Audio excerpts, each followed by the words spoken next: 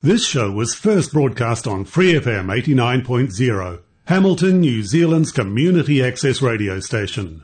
For more information on our station and our wide range of programs, visit freefm.org.nz. Good morning. It's the 1st of August. Fantastic. I have no idea how this conversation generated or is going to progress, but I will tell you right now. This is just a couple of gentlemen spitballing, and it's our own opinions, and it doesn't reflect anything of our other lives, a la being reporters and counsellors and business people, etc. But have I covered ourselves nicely, Max? How are we doing with that? I think you have. Yeah, okay. Yeah. We covered. All right. Hey, Max Christoffersen, now we can open the gates. How are you, mate? It's been a long time. Yeah, it feels like weeks, actually, doesn't it? So, yeah, we're back together. Oh, who let that happen? Who let that happen? Hey, so, look, I read your, I know, as I always do, I read your piece in the Waikato Times on the weekend. You got porn blackmailed? There's something I thought I'd never say. Yeah, well, I thought I'd never say it or much less write about it, but, for a couple of seconds here, it was actually pretty scary. For those who haven't read the column, and it's all over the country, in fact, it's all over the world. What happened was I got up Saturday morning, and did the usual routine, make sure the column is in, and yes it is, and took a look at my emails, and there was an email there saying we've got your password, and we've watched what you've been streaming and looking at on porn sites, and we're going to tell everyone that you know through Facebook and emails, everything else. And I thought, well, that's amazing, because that is my password. How did you get the password? Yeah. So that scares you for a second, too, thinking, yeah, I used to use that. So where did that come from? So immediately it lends credibility to the threat of blackmail. Yes. But then I looked at it, read it a bit more closely, and I'm going to use my webcam to film me and put it out on Facebook. And I don't have Facebook, and I don't have a webcam. Right. So immediately I thought, okay, this looks like a bit of a scam. And they wanted bitcoins, $2,000 in bitcoins, otherwise they're going to tell everyone. Wow. So I went to NetSafe straight away, and what I found was there were hundreds of other people who had received this, including Leanne Dalziel, the Mayor of Christchurch. Oh, there's a visual. There's a visual. Indeed, Yeah. and various others. And if you look around the world, it's literally from Ireland to America to the UK to Scotland. It's everywhere at the moment, and the same thing is going on. The real problem is they don't have anything. They haven't actually hijacked your PC or computer. So if you have got this email, ignore it. They don't have control of your PC. They don't know what you're doing. And the thing that I'd warn people about, that I put in the column, that I think was the scariest part of all, was thinking that someone was intruding into my privacy. And if they did have control of my PC, then they could actually go straight to my bank account. And that was really the scariest. And they didn't need to blackmail me. They could go and get the 20 cents I've got in my account and run for their lives with it from there. So just a warning to people, if they've received the email, go to NetSafe, reassure yourself that it's not going to happen. But I appreciate that for many people, it's probably damn scary. Well, I often tell people they can go to my bank account all they like. They'll be sorely disappointed, so they might as well come after something else which I don't have. It's actually my biggest security system is my own financial status. So it's yeah, I think I'm in the same club. Help yourself, make a deposit while you're there. But that's horrendous. So Leanne Dalziel had this sort of thing. I've got to tell you, on Facebook, I've never seen that threat carried out on anybody either. So I've never seen anything that says this person watches porn or this person does this nefarious thing. Yeah, well, I think the scary thing about it was that, like many other people, I'd kind of a vague memory of people could actually do that they could actually see what you were typing on your PC from afar. And I've never seen it done. I've never seen it happen, not from off remote shores or anything. But it was this whole business of they had my password. And the way they got my password was through these dumps. And apparently LinkedIn is the one that actually a lot of people were affected by. It was the passwords that tracked down to LinkedIn. And actually on Geek Zone New Zealand, there's also an IT discussion about it. And one guy used the password for the TAB. So you're not safe whether you're betting or whether you're trying to find a job. They're finding these passwords. So for me now, I'm going to be very fastidious about changing my passwords regularly and making sure that you keep yourself safe, because I think what's going to happen is these threats are going to get more sophisticated. So the privacy issue, you can do what you like privately, but when people start intruding into your private life and start threatening you, that's when things change quite a bit. Do they? That password was a real giveaway. Max, do you use the same password for everything? Because that's a big fault that we fall into.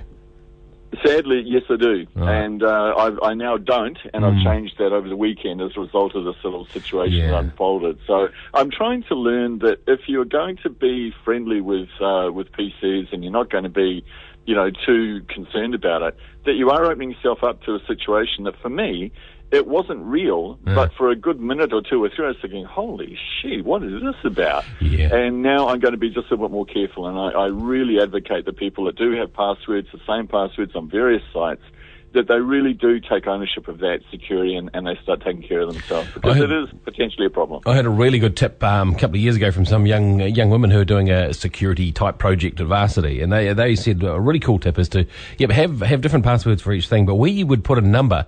In some cases, write the number. So if you had the number, if you're writing 1, 2, 3, you'd in some of them write 1, 2, and then THREE, etc. Makes it longer, makes it more convoluted, and a little bit harder to get through. Yeah, well, take care of your security, people, because there are folks out there. This is probably, I'll leave this as the last thought on this. The amazing thing to me that came out of it was I thought, you know what? There are actually real people who are going to threaten people with this stuff. They actually do it. They have machines that they are quite willing to do it. And as I read more into it, the really scary thing is that some young folks in the UK, I think, committed suicide as a result. Yeah. And so it's serious stuff. And they didn't have anything to actually blackmail them with. They took the threat seriously, and they ended their lives. So this is a serious thing. And I really advocate anyone listening this morning, please go home, check your passwords, change them if you need to, and take advice, Mark's advice, write out your numbers, not just put numerals in there, but do take ownership of it, because these things are going to get more sophisticated, and so do you. Speaking of advice, I could use some of yours. Let's put it this way. Say you were a city councillor, and you had the vexed issue of Maori representation coming up in an upcoming council meeting, as council does tomorrow. There's a proposal on the table from staff who have done a big review on this, that Maori representatives sit on the committees, like there's the Community and Services Committee, the Growth and Infrastructure, and the Finance Committee, and the likes, to add a Maori perspective, 2 on the Community and Services, 1 on each of the other committees. So they would be appointed by local Maori or local iwi, and they would sit there and give a Maori perspective to pretty much everything. Pro or con? I am actually con. And I'll give you a rationale why, but first I want to tell you why I was pro, and I've changed my mind. Okay. And I spoke to some folks who were involved in Waihi Beach area for their representation for the dedicated seat, the dedicated ward, Maori ward in the Hauraki and Bay of Plenty area. I spoke to these folks, and it was one of the most compelling interviews I think I've ever done. And they advocated their case for a Maori ward, and I bought it. They made a hell of a lot of sense about why they should be there. Anyway, that vote was voted down, and they didn't get that position. But there were 2 good men that were advocating for it, and I respect them entirely for their intellectual position on it. But why I would say in Hamilton not to do it is twofold. One reason is I understand that Maori want to have representation, but I want to broaden that. And I want to say, actually, I want to have Frankton representation. I want to have Dinsdale representation, Norton representation. If you look at what's going on, and I'm talking here about the governance model, the actual council itself, what happens is I would love to sit on council, because I think I could create all sorts of merry hell by saying no to just about everything anyone advocates in the chambers. But I can't afford to lose the $10,000 it's going to take me to get elected. Right. And what I see now is that what they're trying to do is say, look, Maori, and this is also true in the Hawke's Bay, where they're trying to appoint a person onto the regional council, because they've never had anyone, because the power brokers down there, all landowners in the fruit industry. Okay. So what I'm saying here is, I think there's a fault with it, which means that, one, I want to see representation from people in the governance area who can't reach the $10,000 threshold to get voted on. Now, in this particular model, what they're saying is they have committee representation. What I'm saying to you is, guys, the committees don't damn well do anything. And what I've said all along here is this is based on a flawed premise.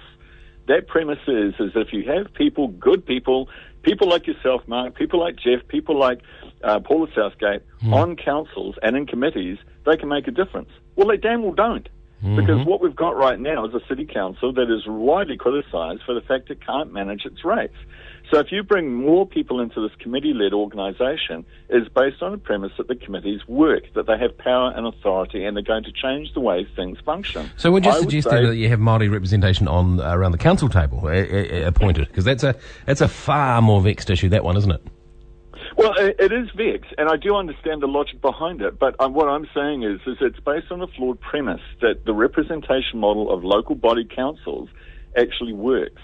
Because I think if you look at it now, most people around New Zealand are looking at these councils saying they're completely out of control. And I know that there are changes afoot to try to get a mixed funding method between central government and local government. Yeah. And that is essentially conceding the fact that these things aren't working anymore.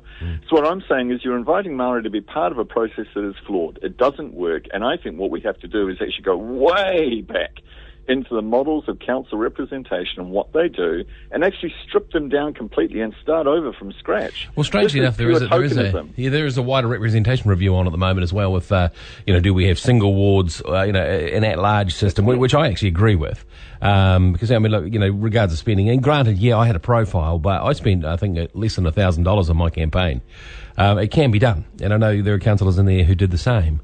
But I tend to think that, well, hey, look, I make a decision as in my council role for the whole city. I mean, I don't just make decisions based on the fact I live on the east side or I represent the east side. I think that's really outdated as well.